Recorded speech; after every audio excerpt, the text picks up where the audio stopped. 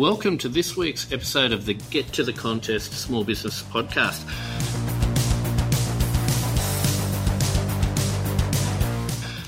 Today, I've got a guest in who I've been really looking forward to, because when I'm dealing with small business clients, a lot of the frustrations and struggles they have can be around business efficiency and driving performance of their business and how to best utilise technology. And also their ongoing frustrations with, the IT side of things and best protecting their business and being aware of how they can make sure that they're not vulnerable. So I have with me today to guide us on these topics the Director of Inspiration at Inspired Techs, Leon Black. Now, Leon's business is a technology success partner who works with small businesses to help them leverage IT for success and also making sure that they're protecting their business from the attacks such as phishing and the various security issues.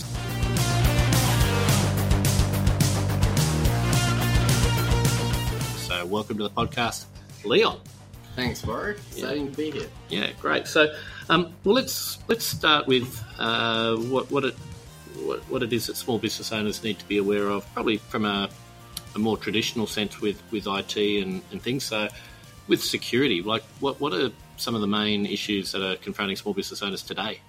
Yeah, so I thought we might touch a bit on some of the recent developments, especially in Australia, around security and protecting your business. Some of you may know that the notifiable data breach legislation came out in February this year. What that does mean for you is it affects, in core, businesses that deal with tax file numbers or medical records if you turn over $3 million or more. Also, they talk about credit agencies. Now, if you look into the definition of that, they state if you have invoice terms of 7 days or more, you fall into that category. So it actually affects a lot more small business than what people realise. Right. Okay. So it's not just the accountants and the doctors out there that need to protect their data, but pretty much anyone that offers accounts. But what does it mean if you did have a breach? What are the obligations? So the big thing to understand here is that they're essentially looking at protecting privacy of your clients and really bringing some legislation around that. The risks of it is if you're negligent about how you're handling that data and you do have a breach, there's a risk of up to $1.8 million in fines for your business.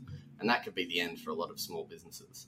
Yeah, and that sounds pretty full on and extreme. What about, and I guess that's the high end of the fines, but what are some of the other obligations of data breaches? So essentially what the government agency is looking for is that you're taking steps to protect data leakage and hacking attempts and really having this breach within your business. One of the key areas affecting businesses these days is phishing attacks. Some of you may or may know what that means, but you all have most likely received an email from supposedly Ozpost or the ATO or Dropbox or similar where it's not actually from them. There has actually been an increase in the last 18 months of 300% of these types of attacks. So we're seeing 76% of all businesses are experiencing phishing in some form or another. Wow.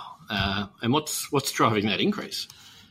Really, success rates, people compromising accounts, and the attackers are profiting from this.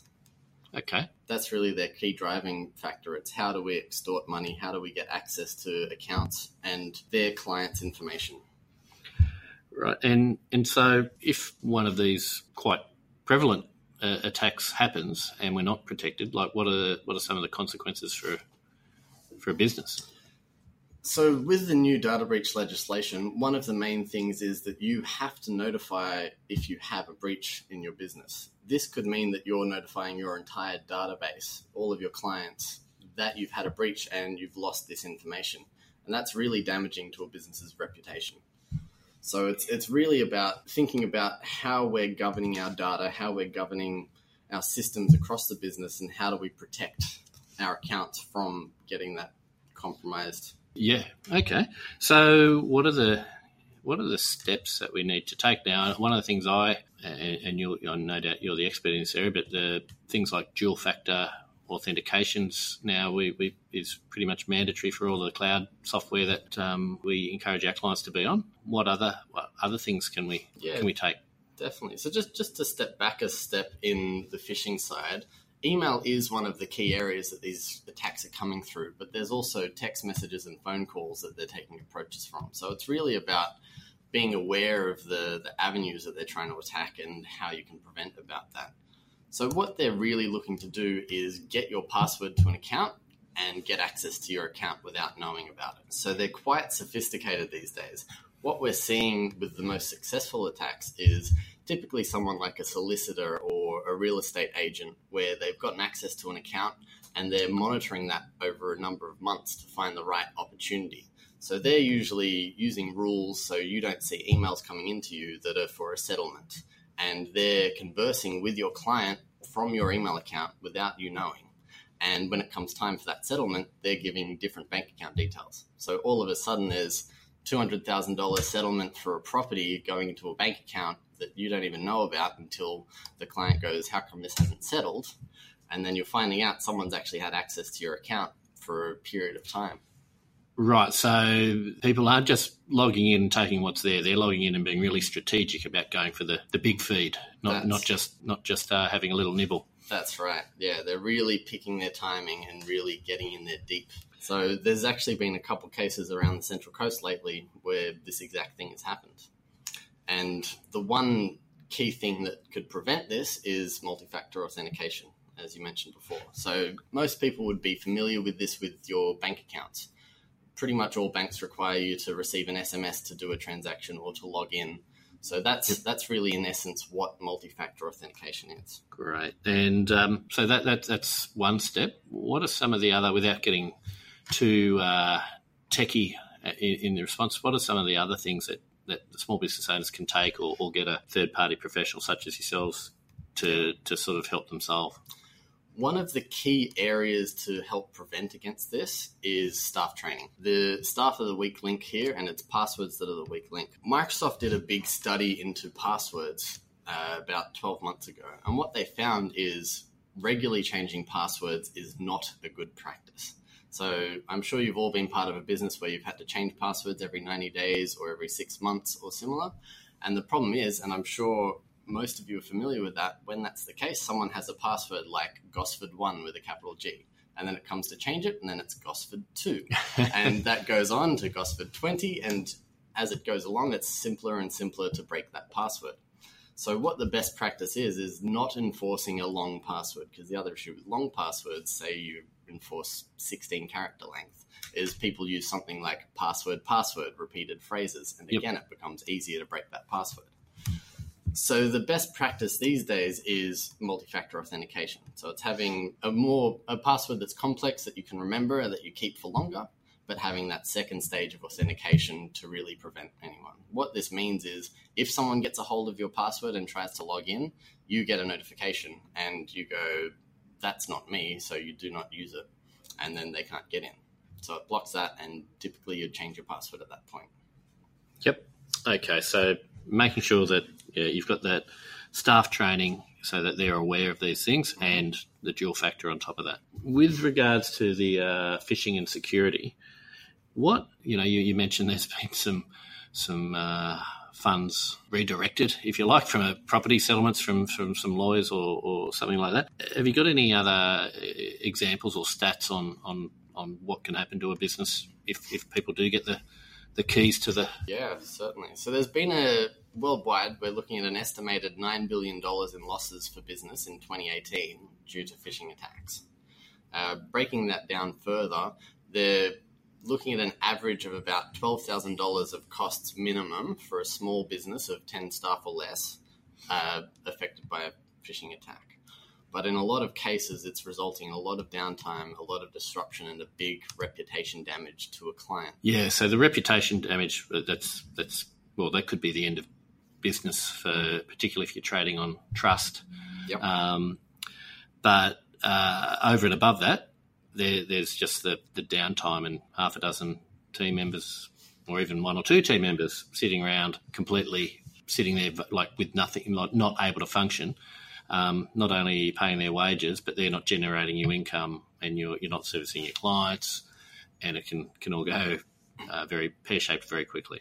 That's correct. And that's one area we find there's a lot of businesses that don't really look at that part of the downtime is what they're paying their staff and what the lost opportunity cost is of them not being able to work. Yeah. So, if you're not up and running, and I'd encourage people to measure that as a percentage. If you're not at or near 100%, there's a cost, a very real cost. Definitely. So, okay. Well, look, thanks for anything else on we want to move on to before we move on to the efficiency and how to leverage tech to really drive your business, which I think is some more fun stuff. Yep. Anything else that you to just finish off on the security side of things? Yeah. I think just a little bit of training off the cuff on that is two of the most common and most successful phishing emails that have been going around are ones pretending to be from Dropbox and from DocuSign. The DocuSigns had the most success in the marketplace of capturing people's information. So if you're receiving an email from Dropbox or DocuSign and you don't know what it is, be really careful about opening that. Okay, yeah, great advice. All right.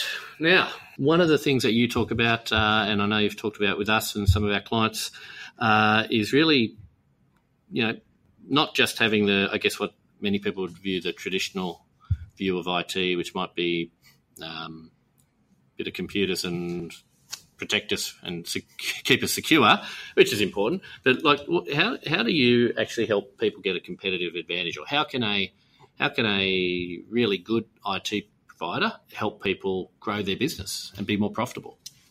Yeah, so typically people look at IT as just a cost to the business. And this is where we're really on a mission to change how people view that and become more of a key strategic area within our clients' businesses.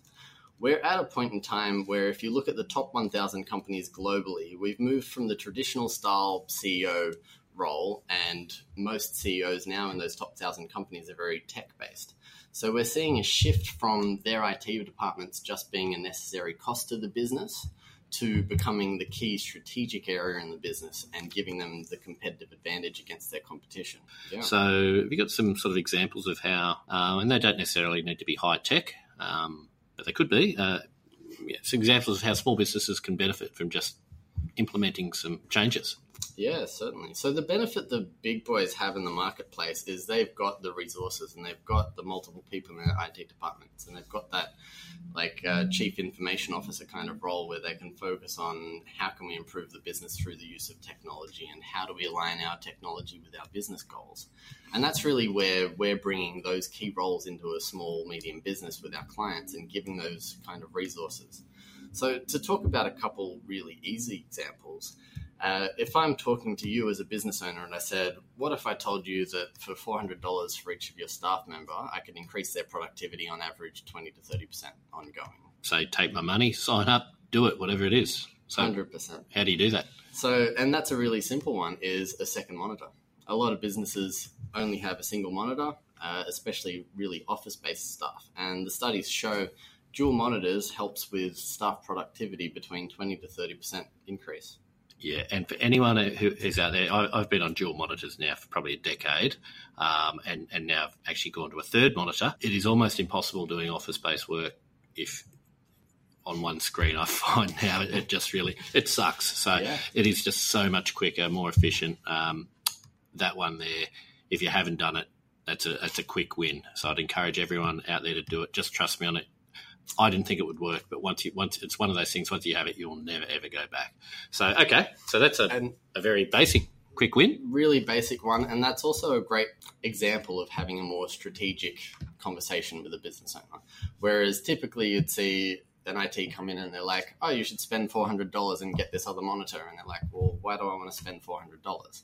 And that's the conversation. But taking that more business owner to business owner strategic approach, it's what is the benefit for your business? And does this make a cost-effective approach to take? Is there a return on investment? Correct. Okay. Any other, for the small, and this is a small business podcast, so what other things should small businesses consider for some quick wins? The other key area that we see over and over again is old, slow computers within a business. So a lot of business owners look at, I've got to spend $2,000 to replace an old computer. I don't want to spend that. But the real effects of that is, how is it affecting your business? How is it affecting your staff? I've been into businesses where this was a lawyer firm, so you've got lawyers billing out at $300 to $500 an hour, and one's been in tears because she can't get her work done because the computers are so slow. So that's a really high lost opportunity cost when you're billing out at those kind of rates. So spending $2,000 on a computer is a really quick win to get a return on your investment there. Oh, yeah, and look, and the lawyers are perhaps a perfect example. High charge-out rates, and if you're just not, if you're costing yourself half an hour of productivity a day because you're like the bloke in the castle that's hitting his printer machine and just kicking it, like it's just frustrating, right? And I guess to add to that, so there's a lost chargeable time, but the other cost. And I have been, many moons ago when I was an employee, the recipient of this exact same situation. It just sucks the life out of the team. The morale goes down because, one of the, I guess, the principles I work by is if you've got a team, give them the tools to do the job. And if they don't have the tools to do the work, well, give them make sure that they know to come and tell it and get them the tools, because it's just unfair otherwise, and it is so disheartening, and that I guess that's the hard part to measure, what lost productivity you're getting just because someone's just like, oh my God, I cannot face this desk again and this nightmare, knowing that there's a simple solution out there. So yeah, definitely. Yeah, and talking about that, like, we can do the figures on what the research shows of what that actually costs having a slow computer, which if you look at an average salary of $60,000, the research shows you're losing roughly 5.5 days a year in your staff's time just from that slow computer. And if you add in the lost opportunity cost of the work that they could be achieving in that time, you're looking at almost $6,000 a year that you're losing by not spending $2,000 odd on a new computer. Yeah, so it's just a no-brainer. Yeah. Give people the tools to do their work efficiently, and constantly review that, I guess. Yeah. And it probably brings me to the point, like, so how do we know? I guess people don't know what they don't know. What's a good symptom that you would see of someone that might need to have a review of their IT department, if you like? Yeah. A common thing you would hear people say is, oh, I go to do something on my computer and I may as well go and make a cup of coffee while I wait. That's a perfect trigger for going, you should have a look at what your computers are doing. Right, so if you go through your P&L and staff amenities for tea and coffee are up, you need to make a saving there and invest in your IT. Okay, yep. Yeah. So and obviously that affects the flow.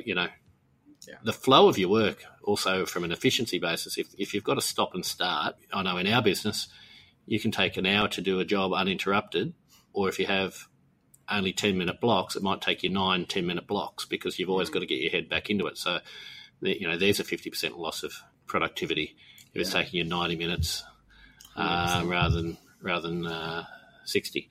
And ideally, as a business owner, you don't need to be thinking about what's old, what do I need to replace. If you have a good key strategic IT partner that's providing a good managed service and looking at your strategy and planning, you're going to know what you need to replace in the next 12 months, what's coming up in the next 3 years. So you can start building out that budget and being prepared for it, rather than just all of a sudden going, oh, I've got to spend all of this money because everything's dying. Doing things in a planned fashion rather than a reactive fashion also means that you can cash flow it, which for all of us small business owners is critical. So. So if you were a small business owner, what would be some of the questions you would be asking if you were interviewing 3IT? There's lots of sort of people out there that are looking to partner with people from an IT, or and if I'm a small business owner, accountant, plumber, lawyer, doesn't really matter, and I've got a team that I've got to keep up and running. How do I know who should I use? Yeah, it comes down in part to what's important to your business. For example, our best client partners are the ones that are looking to improve their business, looking to grow their business, and really want to leverage their technology to give them that competitive advantage. So if that's what you want to do and move forward, you're really looking for an IT partner that's telling you we're going to be doing strategy and planning meetings, that they're delivering on this. They're really creating a plan for how you can move forward and looking at your business process. There's a lot of managed providers out there that just provide that more managed side. So they're fixing things that break, they're doing the proactive monitoring and checking that you've got antivirus. That's kind of the everyone thing in the market these days. So where we really differentiate ourselves is around this strategy and planning. It's becoming that strategic edge and helping you use technology as your key edge against your competition. Yep. Okay, great. Now, this is the Get to the Contest Small Business Podcast, Leon. So what in your, to really nail it, for what do you think is the key things that a small business owner needs to really nail with respect to their IT and technology systems? Key things are that you're continually looking at how you can improve things, and you're also aligning your technology with your business goals. For example, one thing we typically ask our clients is, what are your business goals for the next 12 months, 3 years, 5 years? Because if you're going, in 12 months, I'm planning to double my business, and your IT doesn't know about that, that could be a very different IT plan going forward. Because the last thing you want is 12 months you've doubled your business and IT's just stayed at the same level, and all of a sudden your systems aren't working for your capacity, you're not very efficient, and you're just losing time and money because the systems aren't keeping up to it. Let's learn a bit. Now, you obviously, aside from helping hundreds of small businesses to grow, you've got your own small business as well, and which it does some really cool stuff. And tell us a bit about, why do you do what you do? The key reason I started Inspired Techs was I worked for a number of different IT providers where it was really just reactive support. Our clients had something break, and that's how they made a living. So something would break, and then we go out and fix it. Something would break, we go out and fix it. And that didn't gel well with me. So I went out with the whole model around how do we prevent things from breaking, and then everybody's more profitable and more happy. And so why I do what I do is I have a passion around business efficiency, and one of the key parts of my role is that strategic relationship with business owners. So I love being part of their team and part of their journey as they grow and improve their business process. Great, love it. And I guess, and this probably links back to the former topic around efficiency, but you guys do some really cool stuff that we, as a customer, have been a recipient on, and I've also seen you do with some of our clients. But you can just talk about how you can use some of the tools that you do use to automate important tasks so they're done in the same fashion and automated. Like, for example, when you win a client, that sort of really had the wow factor. So onboarding. Yeah. So you've probably heard the saying, consistency is key. Mm-hmm. And I'm very much a fan of that. At Inspired Techs, we're really working on creating consistent, repeatable results so you know what to expect from us. And business process is a perfect example. You want to have a repeatable, consistent result and utilize your IT systems to automate that or keep that as consistent as possible. Let's talk a little bit about you. One of the, I guess, aside from really knowing your stuff, but one of the things about you is what do you get up to on the weekends? So my passion and my escape is skydiving. Wow. Okay. So how many jumps? 530 now. 530. Now that sounds extreme. Again, let's talk about what got you into it. Well, when I was 14, my mother, father, and sister went for a tandem skydive, and I was too young to go at the time. So I always wanted to do it since then, and it was promised for my 18th birthday, and I did it when I was 18 and fell in love. Yeah. Okay. Now, again, this is the Get to the Contest podcast. I'd imagine there are certain things with regard to skydiving which are absolutely non-negotiable. So talk us through that. Yeah, I guess that's where really what your process is comes into place as well. There's checks that you want to do. For example, packing your parachute, there's a certain method that you want to follow. And if you're doing something really wrong, that can lead to a major malfunction. And you don't want to be having to pull your reserve chute because of something that you stuffed up by doing wrong. So that kind of ties back to the consistency and how you're doing things and following a repeatable process. I'm happy to take your word for it. I don't think I'll be experimenting with my own parachuting packing skills. Okay, and you mentioned in the past some records. Is there any records that you're chasing or holding? So I actually hold 3 different Australian skydive records. One was we did the largest Australian formation in 2015, which was 119 people, which we did over in the US, and we're actually trying to break next year and make that 150 people, which will be very exciting.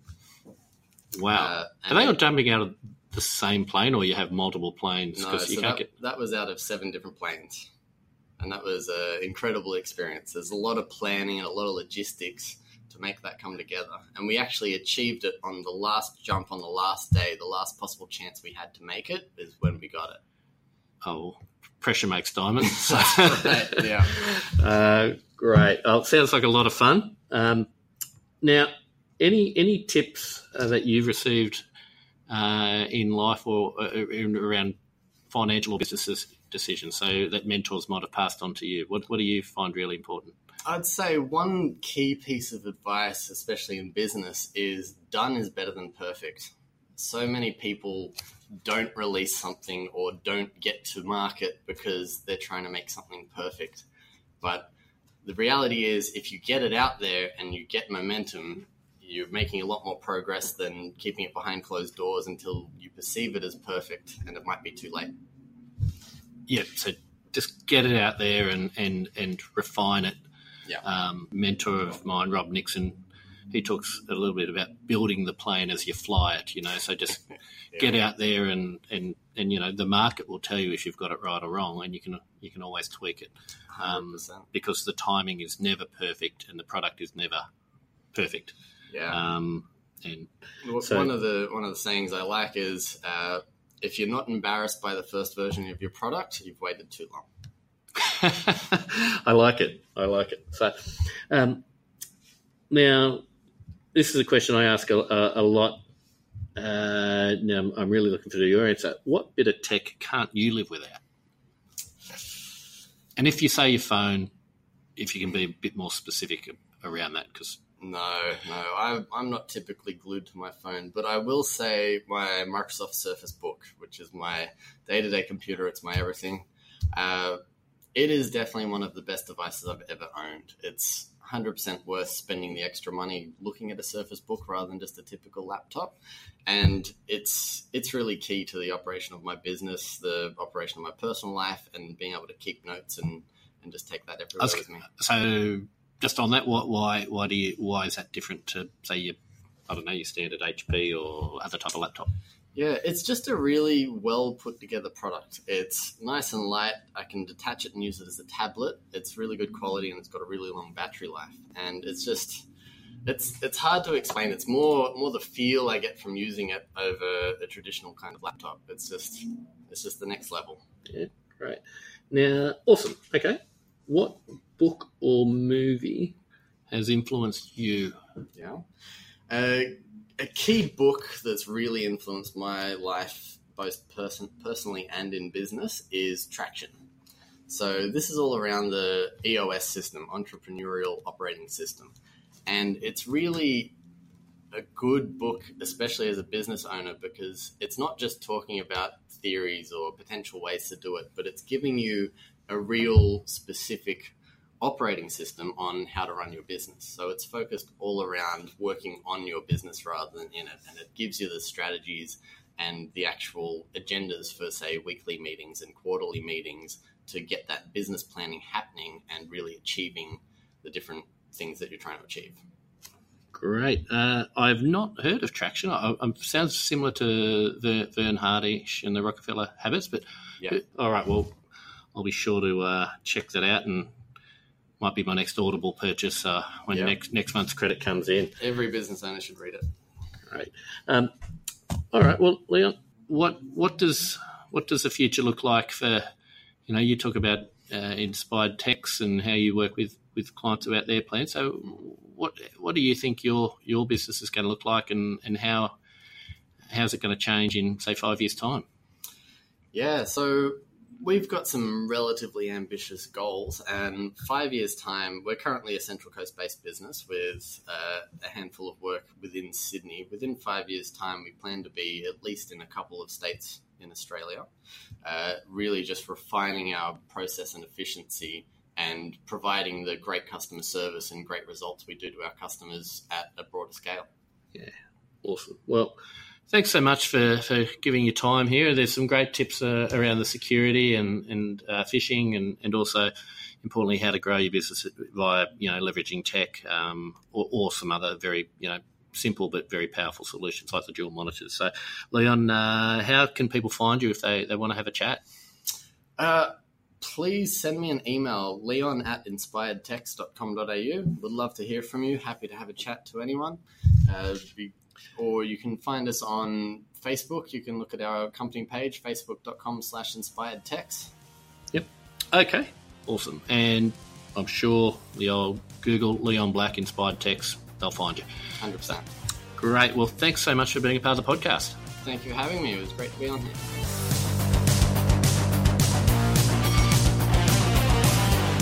Well, that was my chat with Leon Black, talking about all things IT and how to use IT not just to protect your business but to deliver a competitive advantage for your business. So, look, a few of the takeaways that I got from the chat.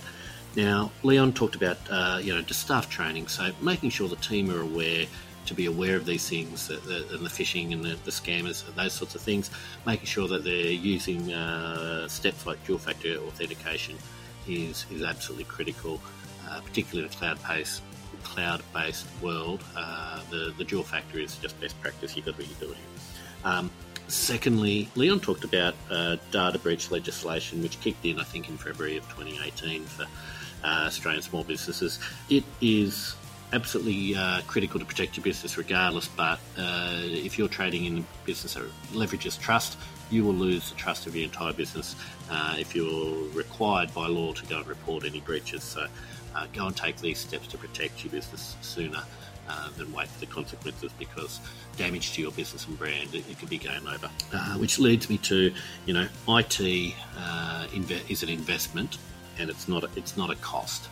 So, find a partner that will work with you strategically, that will understand your business and will align the technology with your business goals, and understands where you want to be, and can clearly be, demonstrating that they can actually help you plan the steps to grow your business and allocate the resources there and map that out so that you're not having slow computers or vulnerable to attacks, all these sorts of things, because downtime is just money. That's it. Lost time. You've got more than one or two people standing around. It's in the tens of thousands of dollars in lost opportunity and wages, even if it's only for a small period. It's let alone the morale, which we talked about. Now, Leon also talked on done is better than perfect. So obviously we've got to have a certain level of quality out there, but many people just wait for the right time, and the right time is never there, or the product is never perfect. So get out there, just take it to market. I guess, even Apple, they had at one point they had the first iPhone, then iPhone 3, iPhone 4, iPhone 10 or whatever up to now. They're constantly improving it. If they'd waited for it to be absolutely perfect, they mightn't have ever released anything, and would be a decade behind where they were. So the market will actually help you refine what you need. And again, another mentor of mine once said to me, he said, Warwick, a lot of businesses spend all their time loading bullets but never actually firing a shot. So get out there and fire a shot and see what happens. And finally, Leon mentioned consistency is key. So not only is that important for your clients, because you said that they've got to have certain expectations, and if you can deliver consistency, they will know what to expect, and they won't be disappointed because they're constantly receiving what they're expecting. But also from the business, if you've got a consistent approach that's is able to be replicated, or ideally automated, but certainly should be documented, and those processes are documented, then you can deliver consistent output, and also you can scale your business where it's not all just stuck by one person delivering it, because if you've got documented processes or automated processes, one person leaves, another person can slot right in, pick up the procedures, and with nominal amounts of training can pick up with nominal disruption. So that's really valuable for a small business. So there you have it. There's just some key takeaways from the chat with Leona about how a technology success partner can help you to protect and grow your business. So hope you enjoyed the chat, and we look forward to you joining us for the next episode of the Get to the Contest Small Business podcast. Bye for now.